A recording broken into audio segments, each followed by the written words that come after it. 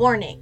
The episode you are about to listen to most likely contains graphic language, details of violence and murder, and may not be suitable for all audiences. Listener discretion is advised.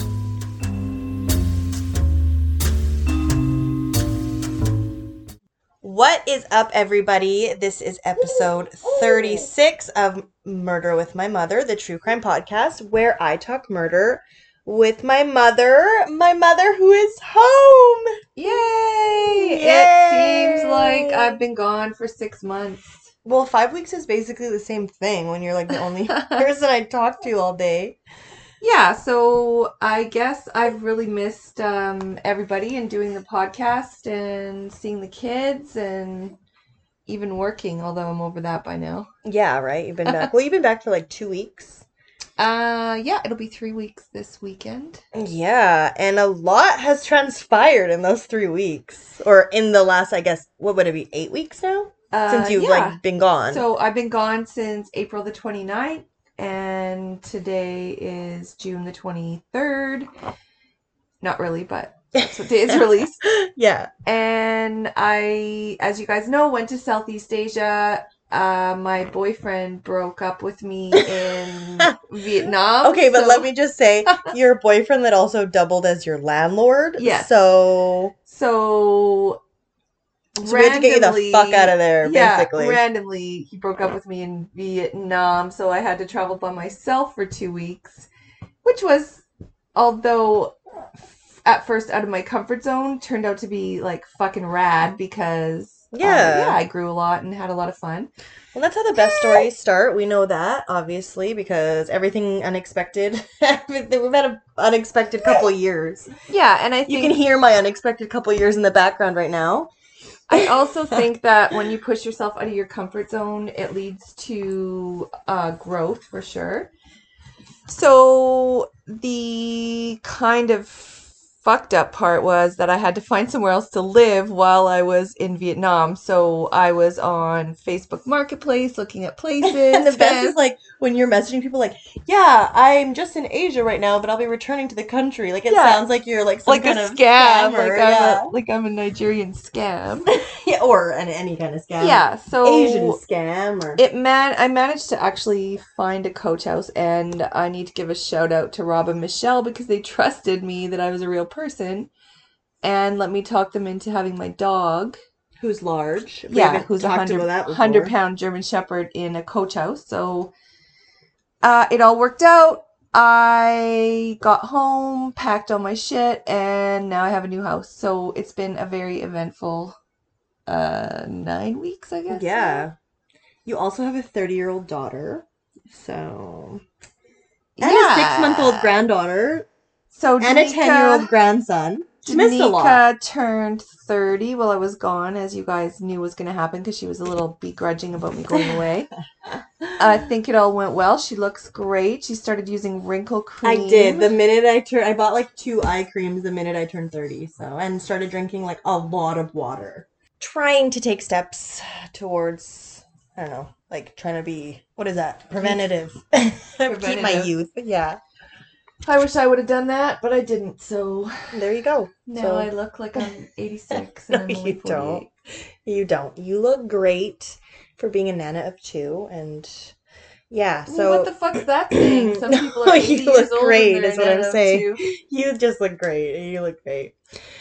So, Mom is back, which has been awesome, and bonus, she moved down the street from me. So, which is great because I did live quite far away. Yeah, it's awesome. It's my first time here. We're recording here today, but we do have some pretty. Live here yet. Oh yeah, no, yeah.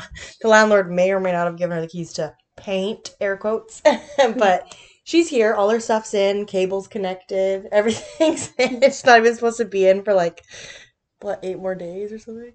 But she is supposed to be in. It's fine. Just listen to the podcast. Sorry. Just kidding. She doesn't even live in a coach house. But as I was saying, we are recording here today, but some exciting news from Murder with My Mother. Actually, we have...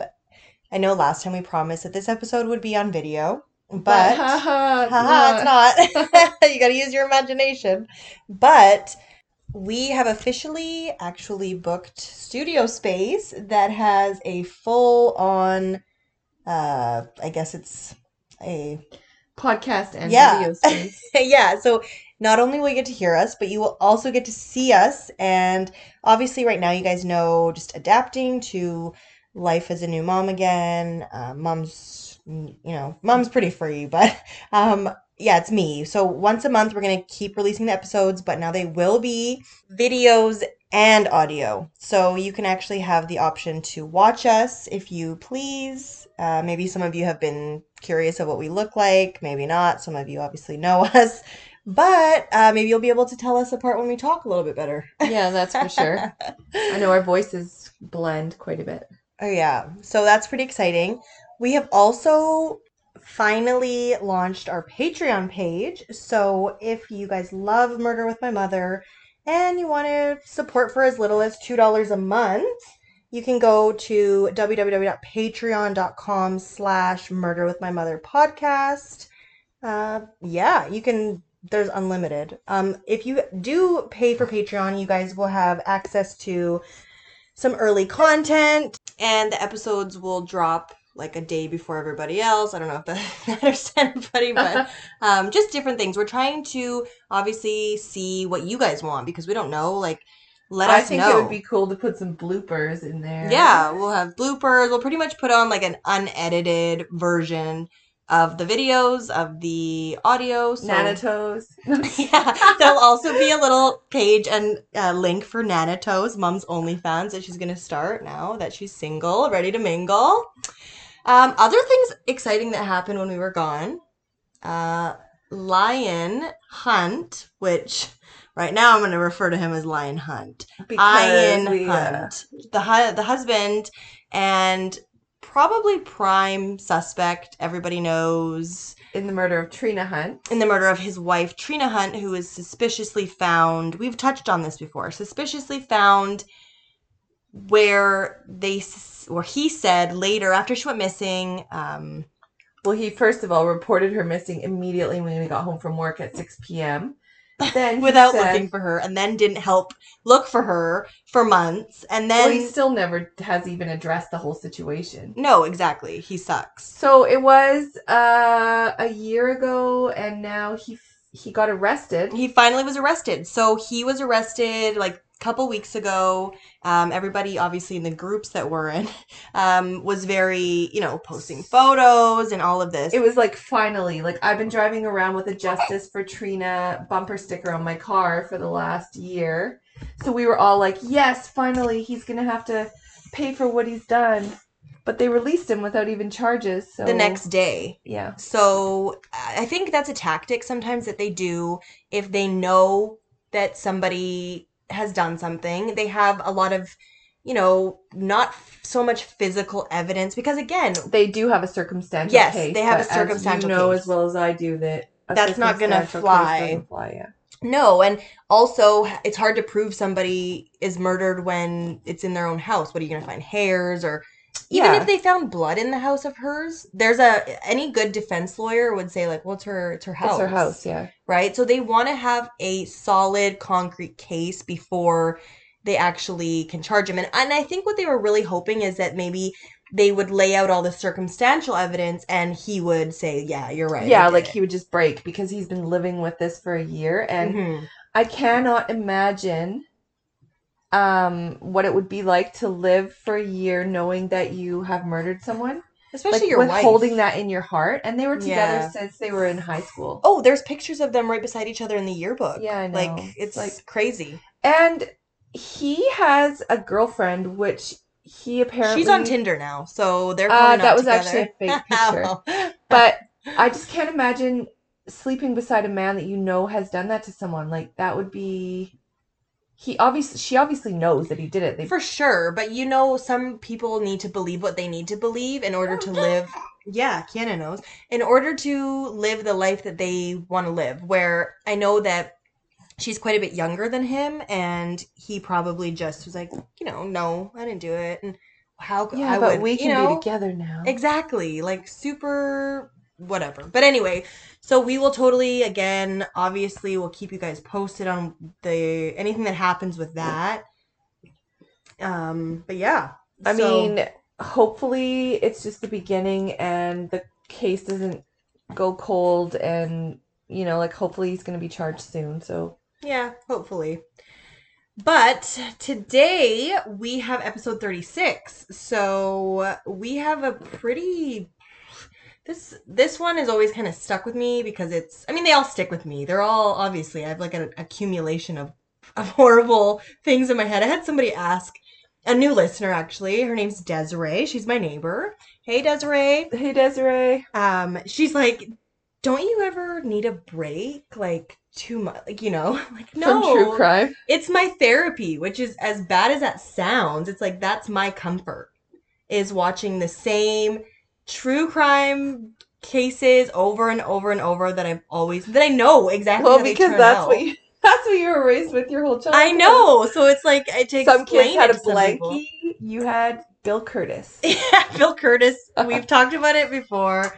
Bill Curtis is my real dad. I think he might be your grandfather because he's kind of old. I don't know.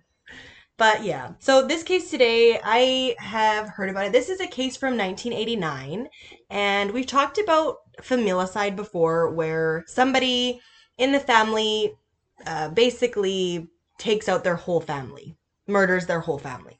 But in this case, a whole family almost was actually murdered by a complete stranger, which makes it way creepier. I mean, actually, it's really creepy to be murdered by your spouse or your child or your whatever. But a stranger is just, it could happen to anybody. Yeah, and I mean, it definitely makes you feel more vulnerable because most of us think that our family member would never kill us. But to know that you're going somewhere and to be targeted by a random stranger it could happen to any one of us. Exactly. Sure. So without further ado, we will hop right in. We've kept you guys waiting for like 8 weeks. So we will hop right into episode 36 of Murder with My Mother. Hope you guys didn't miss us too much.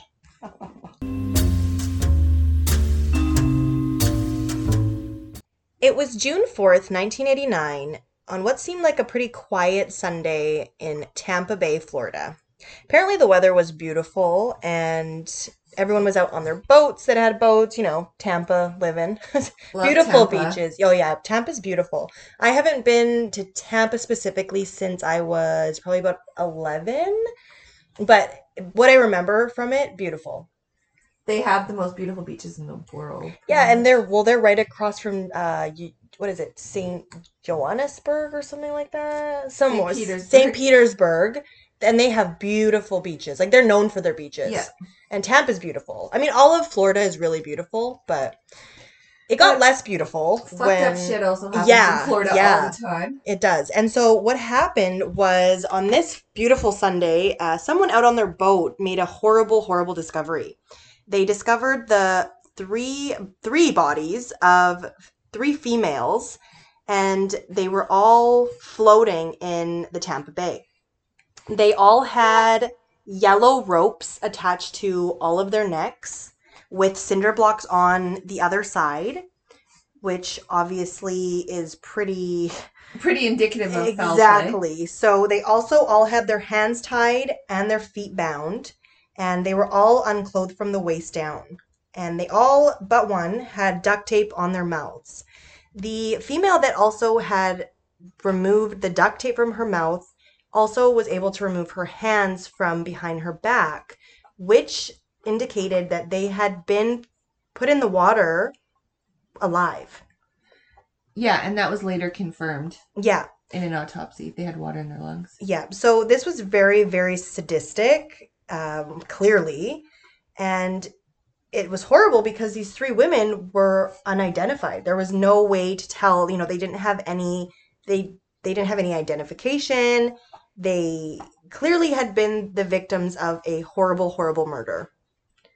So the medical examiner determined that the women had been in the water from 50 to 60 hours. So because of this, they were unable to do a rape kit, but because of the lack of clothing that they were wearing from the waist down, they assumed that sexual assault sexual assaults had taken place. So experts that studied the currents that were close to Tampa Bay and in the Tampa Bay surrounding area believe that the women were not thrown in the water off of a bridge or land, but they were thrown in off of a boat, so somewhere in the water.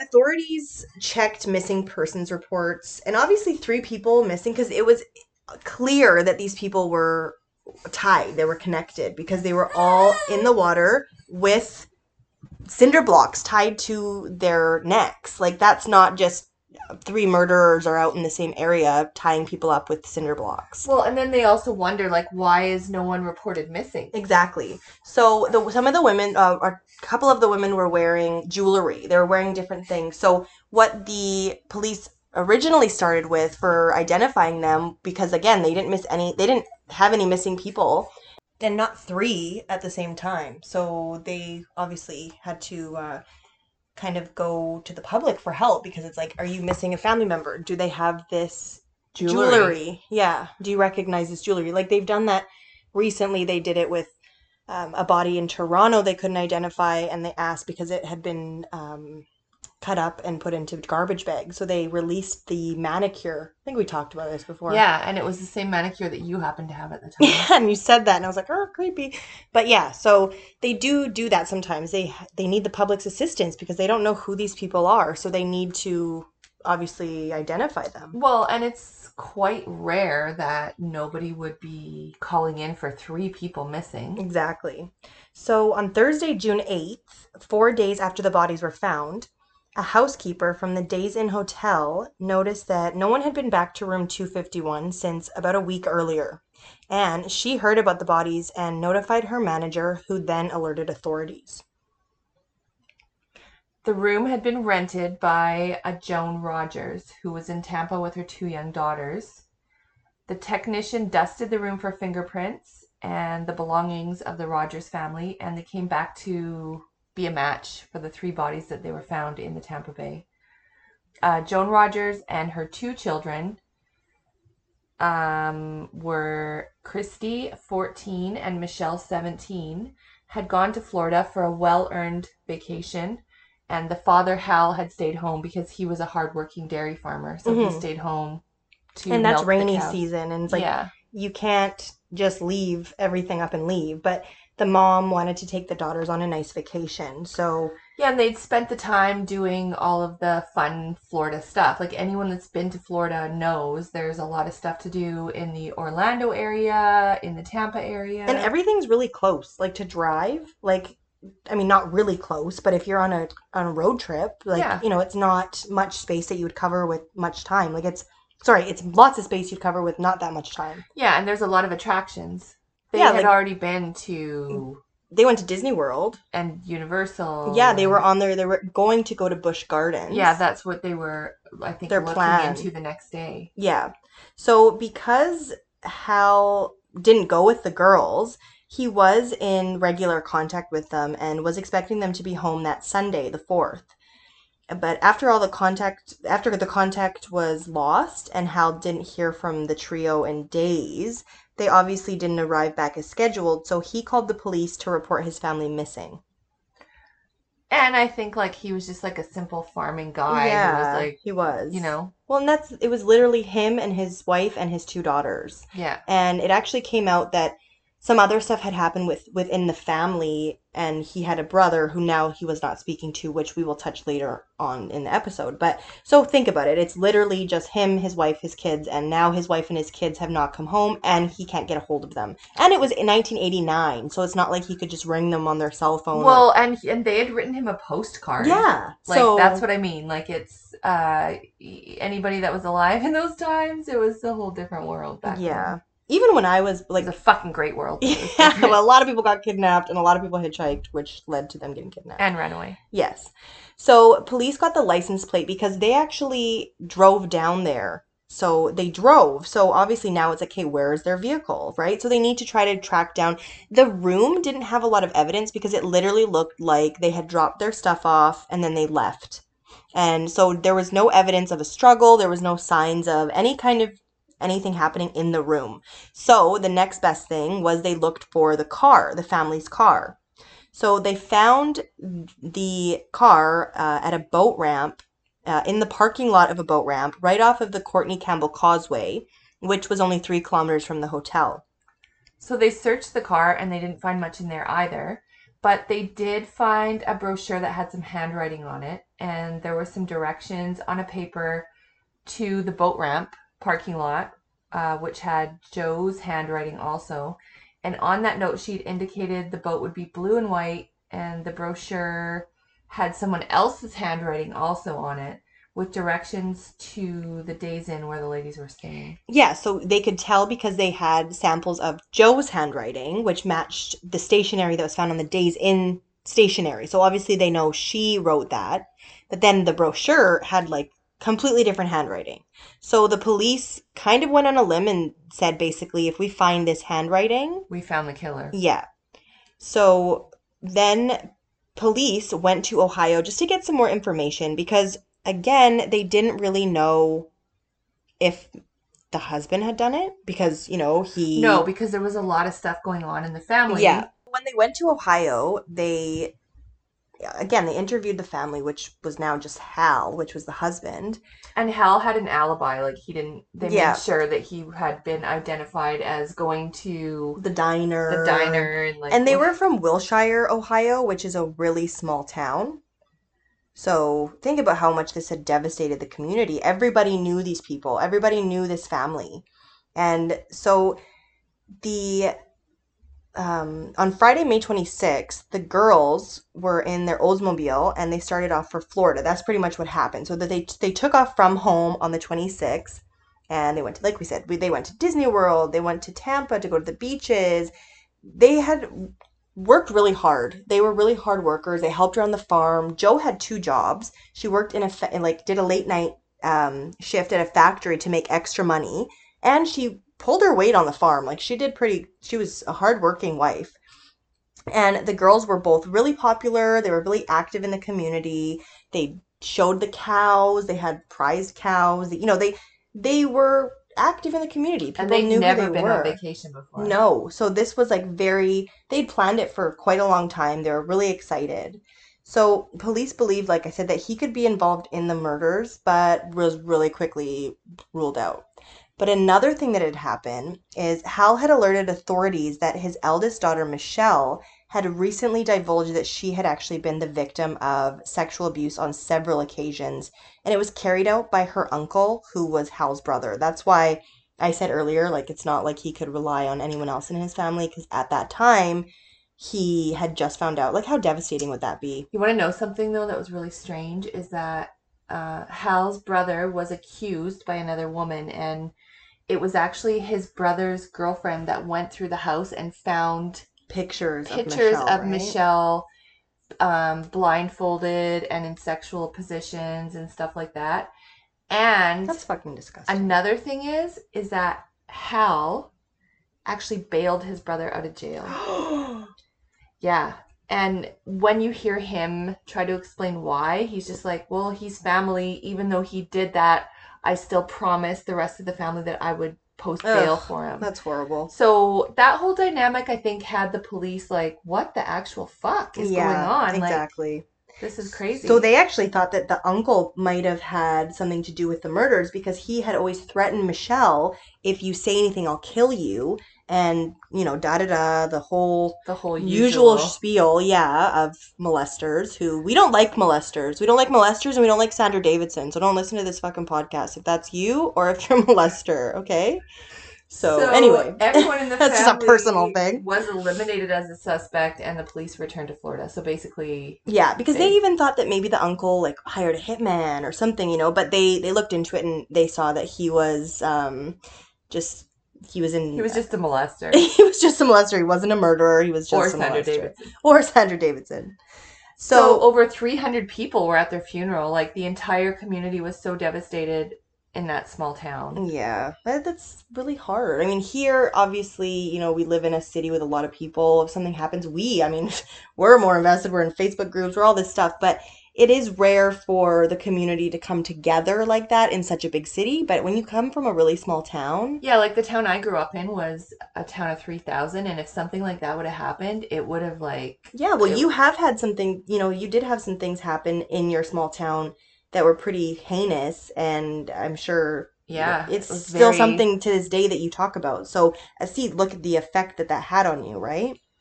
yeah, so the police decided to turn back to the brochure and they compared all the employees' handwriting.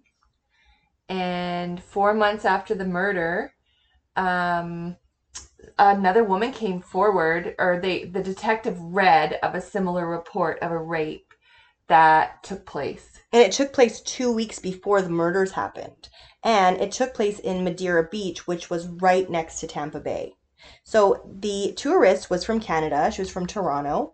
And she indicated that her and a friend had met a man in a 7-Eleven, which, okay, neon flag. Don't meet anyone in a 7-Eleven, especially the 7-Elevens around here. I don't know. Yeah. So anyway, they asked him, like, what do you do around here? With something to do for fun? And he said, well, I have a boat. So why don't you guys come for an evening sunset cruise with me? And this guy seemed actually really friendly. There was no red flags, but the one girl, the friend, was like, I'm not fucking going on that boat with this stranger, which this is a PSA. Don't go on To a boat with a stranger. no, ever. And especially like in the summer, I know it's really like, oh, I went on this guy's boat. It's like, okay, if I you don't may or know may him, not have gone on a you've stranger's probably been on boat a lots of before. boats. Yeah, great. Like I said, I'm glad you're still alive to tell all these stories, but it is really dangerous to go in the middle of nowhere because if something happens to you, nobody can hear you. You're taken away from civilization. You're in the middle of How about going nowhere. to Vietnam on your own and not? Well, you didn't do that on purpose. Your boyfriend broke up with you, so that wasn't a choice, but you made the best out of what had happened. So, anyway, this guy wanted them to go on his blue and white boat. And he, like I said, the friend bailed, but what a piece of shit to let your friend go on a boat with this Yeah, random but the guy. craziest thing is the other girl still went. Yeah, so she went and she said that she didn't get any weird feelings from this guy. He was They were super having like a really normal. nice time, and then he stopped the boat, Well, no, she's like, "Can you take me back now?" Like they were out there parked for quite a while. and it got dark. And then it got dark and she said, "Can you take me back?" So he started to make sexual advances towards her. And then pretty much he got aggressive. He And got he aggressive. said, yeah, he said, like, you better comply because otherwise I'm going to throw you off and there's sharks in the water. Yeah, I'll duct tape your mouth if you don't be quiet. Like, pretty much let me rape you, or else I'll kill you and throw you in the water. But because he knew that the other girl had seen who he was and what he looked like, that's what I think is why he brought her back to shore. And then she went and she obviously went and friggin' told the But police. she had a shower first, so that was the Yeah, one mistake she made because then they couldn't get a DNA sample to compare. exactly. And it is really important if you are ever, heaven forbid, a victim of a sexual assault, do not shower. Make sure you go right to authorities and they can do something called, they can swab you for DNA. They even swab your body for like let's say we've had cases where someone licked the person or bit the person. They can use your Saliva, epithelials and yeah. your saliva just even from them touching your arm, they can get DNA from that. So Shit's getting real these oh, days. fuck yeah. Like, exactly. Ancestry, DNA, or whatever. Like, Yep. people are getting caught left and right these days. So, So the similarities were obvious, yeah. and she had given a description and they came up with a sketch of the suspected perpetrator, and police really believed that these were the same person. Yeah, they were committed by the same assailant. What is the chance? What are the odds that this is going to happen? And then 2 weeks later, within a 10-kilometer radius, three women are going to be found murdered With no pants on. with no pants on in the middle of the ocean, right? So the composite was released and there was lots of leads, but like always, there was not really any solid leads that led them into a certain direction. After a year, the case kind of dwindled with tips drying up, and then in January of 1991, they tried matching handwriting with trusted people like police. Yeah, police, firefighters, they pretty much got everyone in the area and they were just kind of looking for anything, trying to see like because again, who could really talk three people into feeling so safe, going with Yeah, them? Even someone not three people, trusted. even that one girl to say, "Oh, you know what? Fuck this. I'll go by myself with this guy." He had to be, or the person who committed these acts had to be trustworthy in some way. So that's what made them think, okay, let's look to police or let's look to firefighters or whatever. And the Canadian girl that was assaulted had said that the man said that he owned an aluminum business and lived close to Madeira Beach. So they kind of tried following up on that too. They were looking at the owners of aluminum businesses and Yeah, they just were basically trying to any like lead shot in they the could. dark, like Exactly. whatever they could, because this was, like what if this happened again? Three people is pretty brutal. Yeah. And then they started thinking that it was probably more than one person Yeah, because because how three can you do people. that? Yeah. So in February of 1992, about 2.5 years later, the case, they got a new captain. And basically he said, look, there's been no movement on this for 2.5 years. You guys are not going to solve this. So he gave them a 6-month deadline. And he said, if you don't solve this, I need you guys to move on. And this is going to be considered a cold case. So they decided to put billboards in the area and they got it for free. And a cop asked his dad to pay for the Yeah, billboards. he said he's like, I went on a limb, asked my dad if he could pay for this. The people offered to put the billboards up for free, but if he could pitch up the $25,000 reward money, then we can put something up. So what they did is they put up big billboards. We'll put it on our episode picture for this week. They put it up, the three pictures of the women, and then like help solve the Rogers family murder. Do you know who murdered these people? $25,000 reward, and they put A picture of the the handwriting. brochure in the newspaper. Perfect. So basically, they said if anybody knows this handwriting, but it was in the newspaper. So in June of 1992, somebody called with a tip, and they said exactly what the police believed. They said that they knew who did this, and it was a police officer. They say that the person lived in Tampa, matched the description, and he was a special Marine patrol officer. So he knew the Oh, ocean. He knew, gosh yeah, darn it. he knew Tampa Bay like the back of his hand. So police surveilled him for 1 month and they interviewed him finally, and he was really cooperative, compared his handwriting, and it didn't match. It turned out to be a personal vendetta. Yeah, the guy so they called the guy in who left the tip and they interviewed him and he basically said like, "Oh yeah, I was just a cop I didn't like and I thought maybe he could be." But it was like clearly not him. What a fuck Clearly, stick. yeah, clearly he was a fuckstick. Exactly. So what had happened was police decided to, with the pictures of Joe, Michelle, and Christy on the billboard, this is a shot in the dark. They have 3 months left to solve this case. Nothing's happening. There's no movement. They put the handwriting on the billboard. And this could have been like that handwriting could have not even been related. So really they were just kind of grasping at straws at this point, right? Someone had a good Trying. hunch though. Exactly.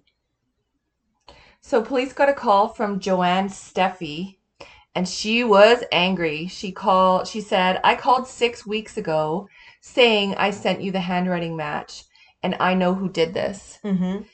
She said her neighbor had had some work done by an aluminum screen guy. Yeah, like so a guy that did aluminum screens. And she sent the contract in with his handwriting sampled and it matched.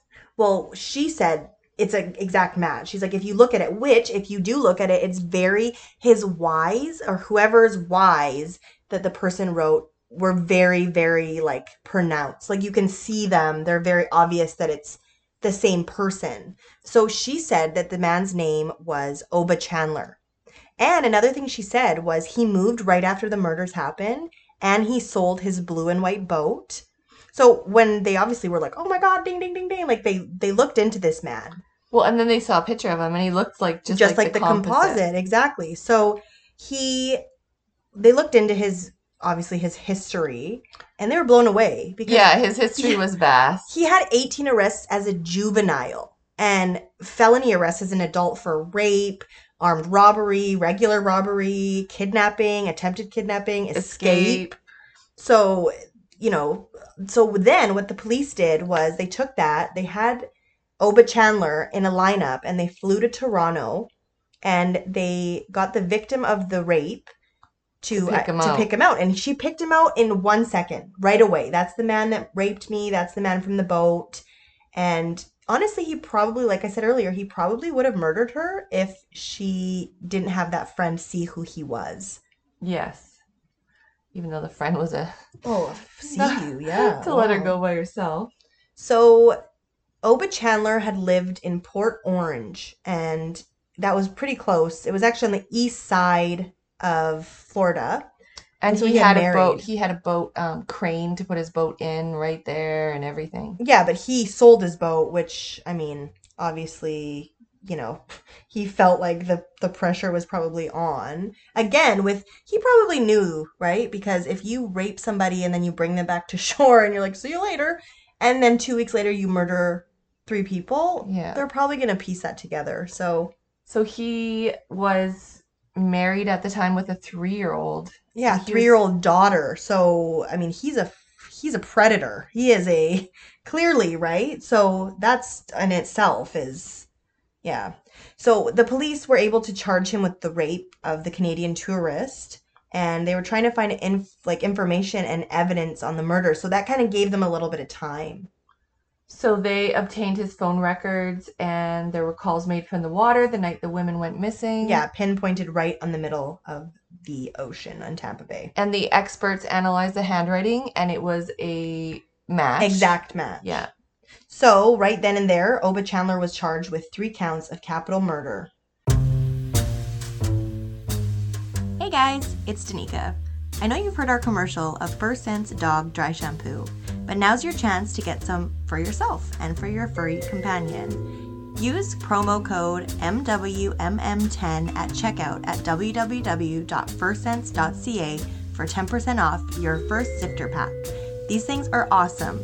With the sifter pack, you can try all 3 scents: restorative cedarwood, purifying peppermint, and my personal favorite, Zen lavender. That way, you can say goodbye to those stinky car rides home. I promise you and your fur baby are gonna love this product. Now, back to Murder with My Mother.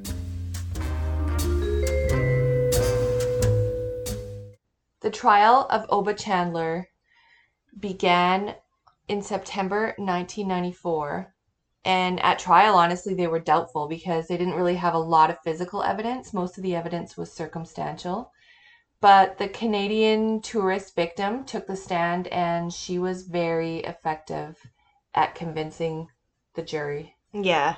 But he did have a really good defense attorney, and his defense attorney raised a lot of the reasonable doubt. Like, he was saying, like, pretty much that's not what happened. He had met them. He gave them directions. That's all.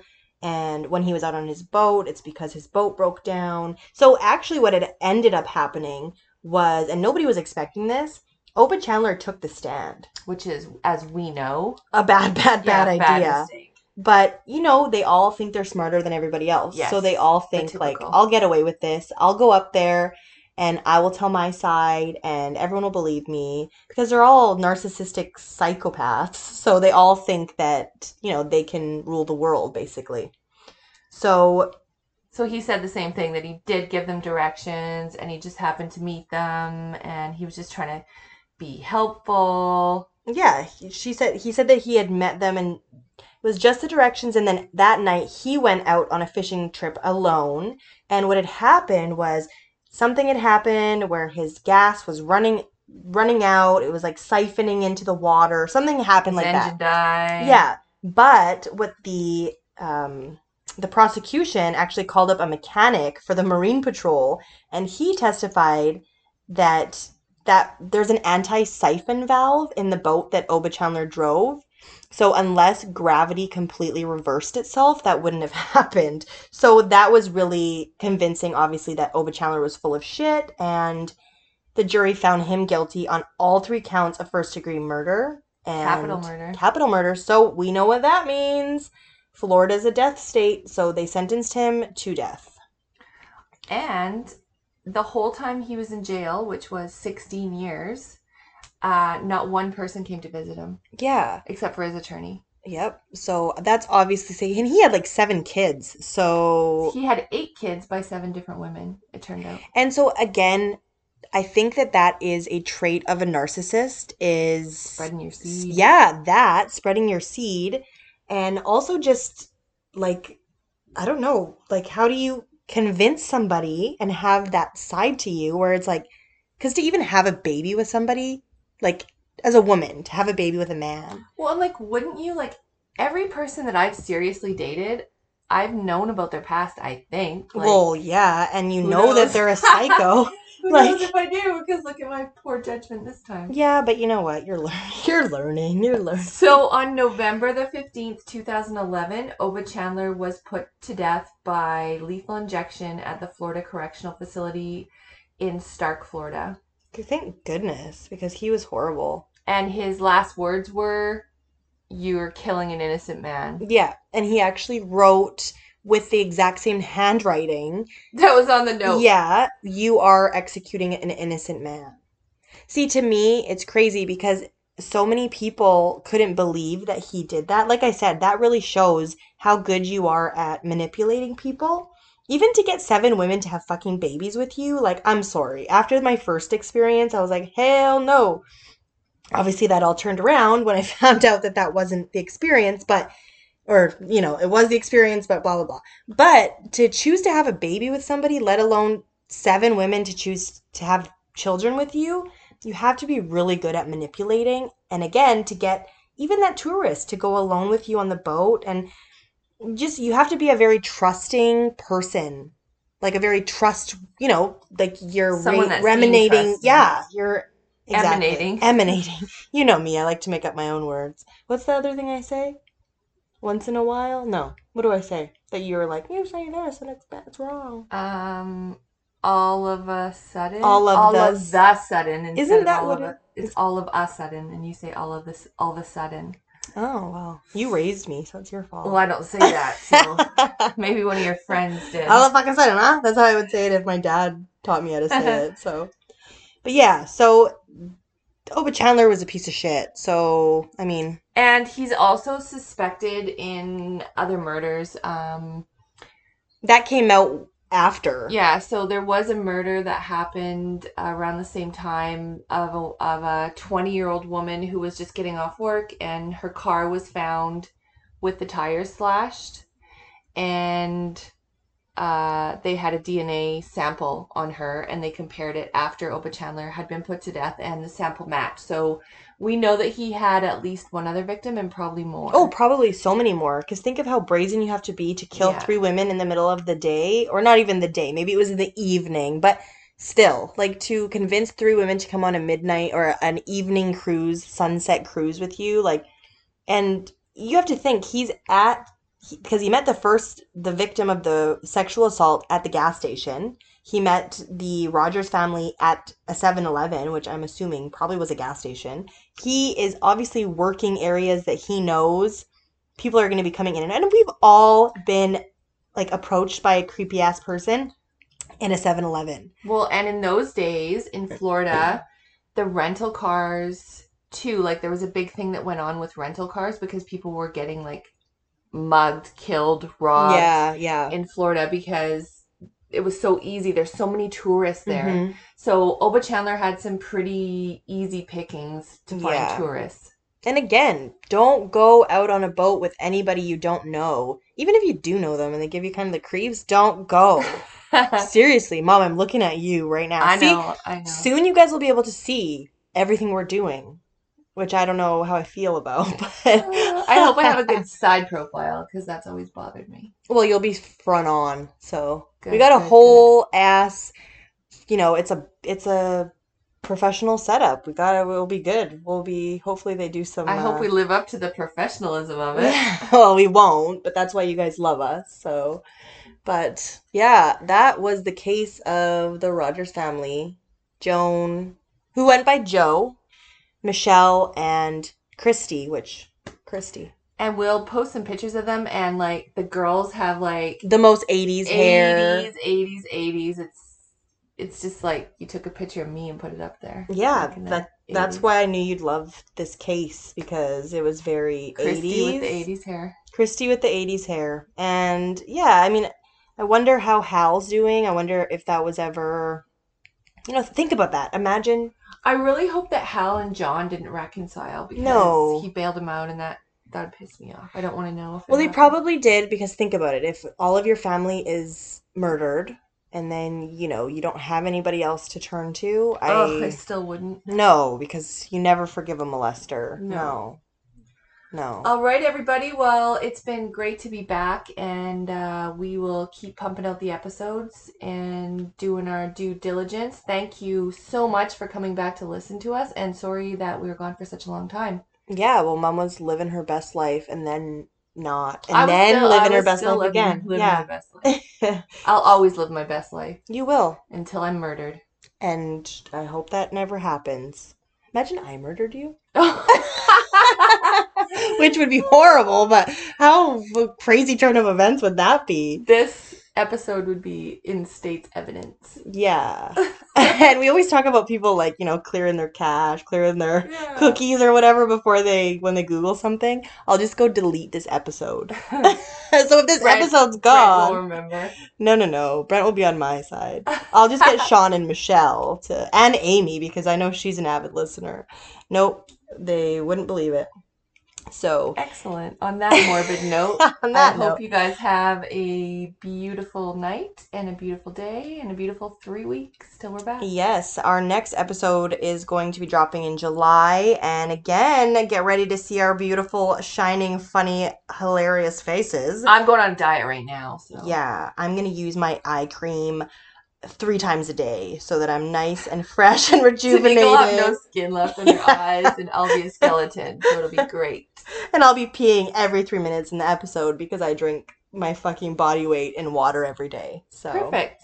We will be releasing that episode on the 21st of July. So, like I was saying earlier, it'll be for every month right now, just until I get a handle. Again, it's been 6 months, I know, but it's a big adjustment when you're, new mom and all that stuff. And she's getting her first tooth right now, and sleep training, blah, blah, blah.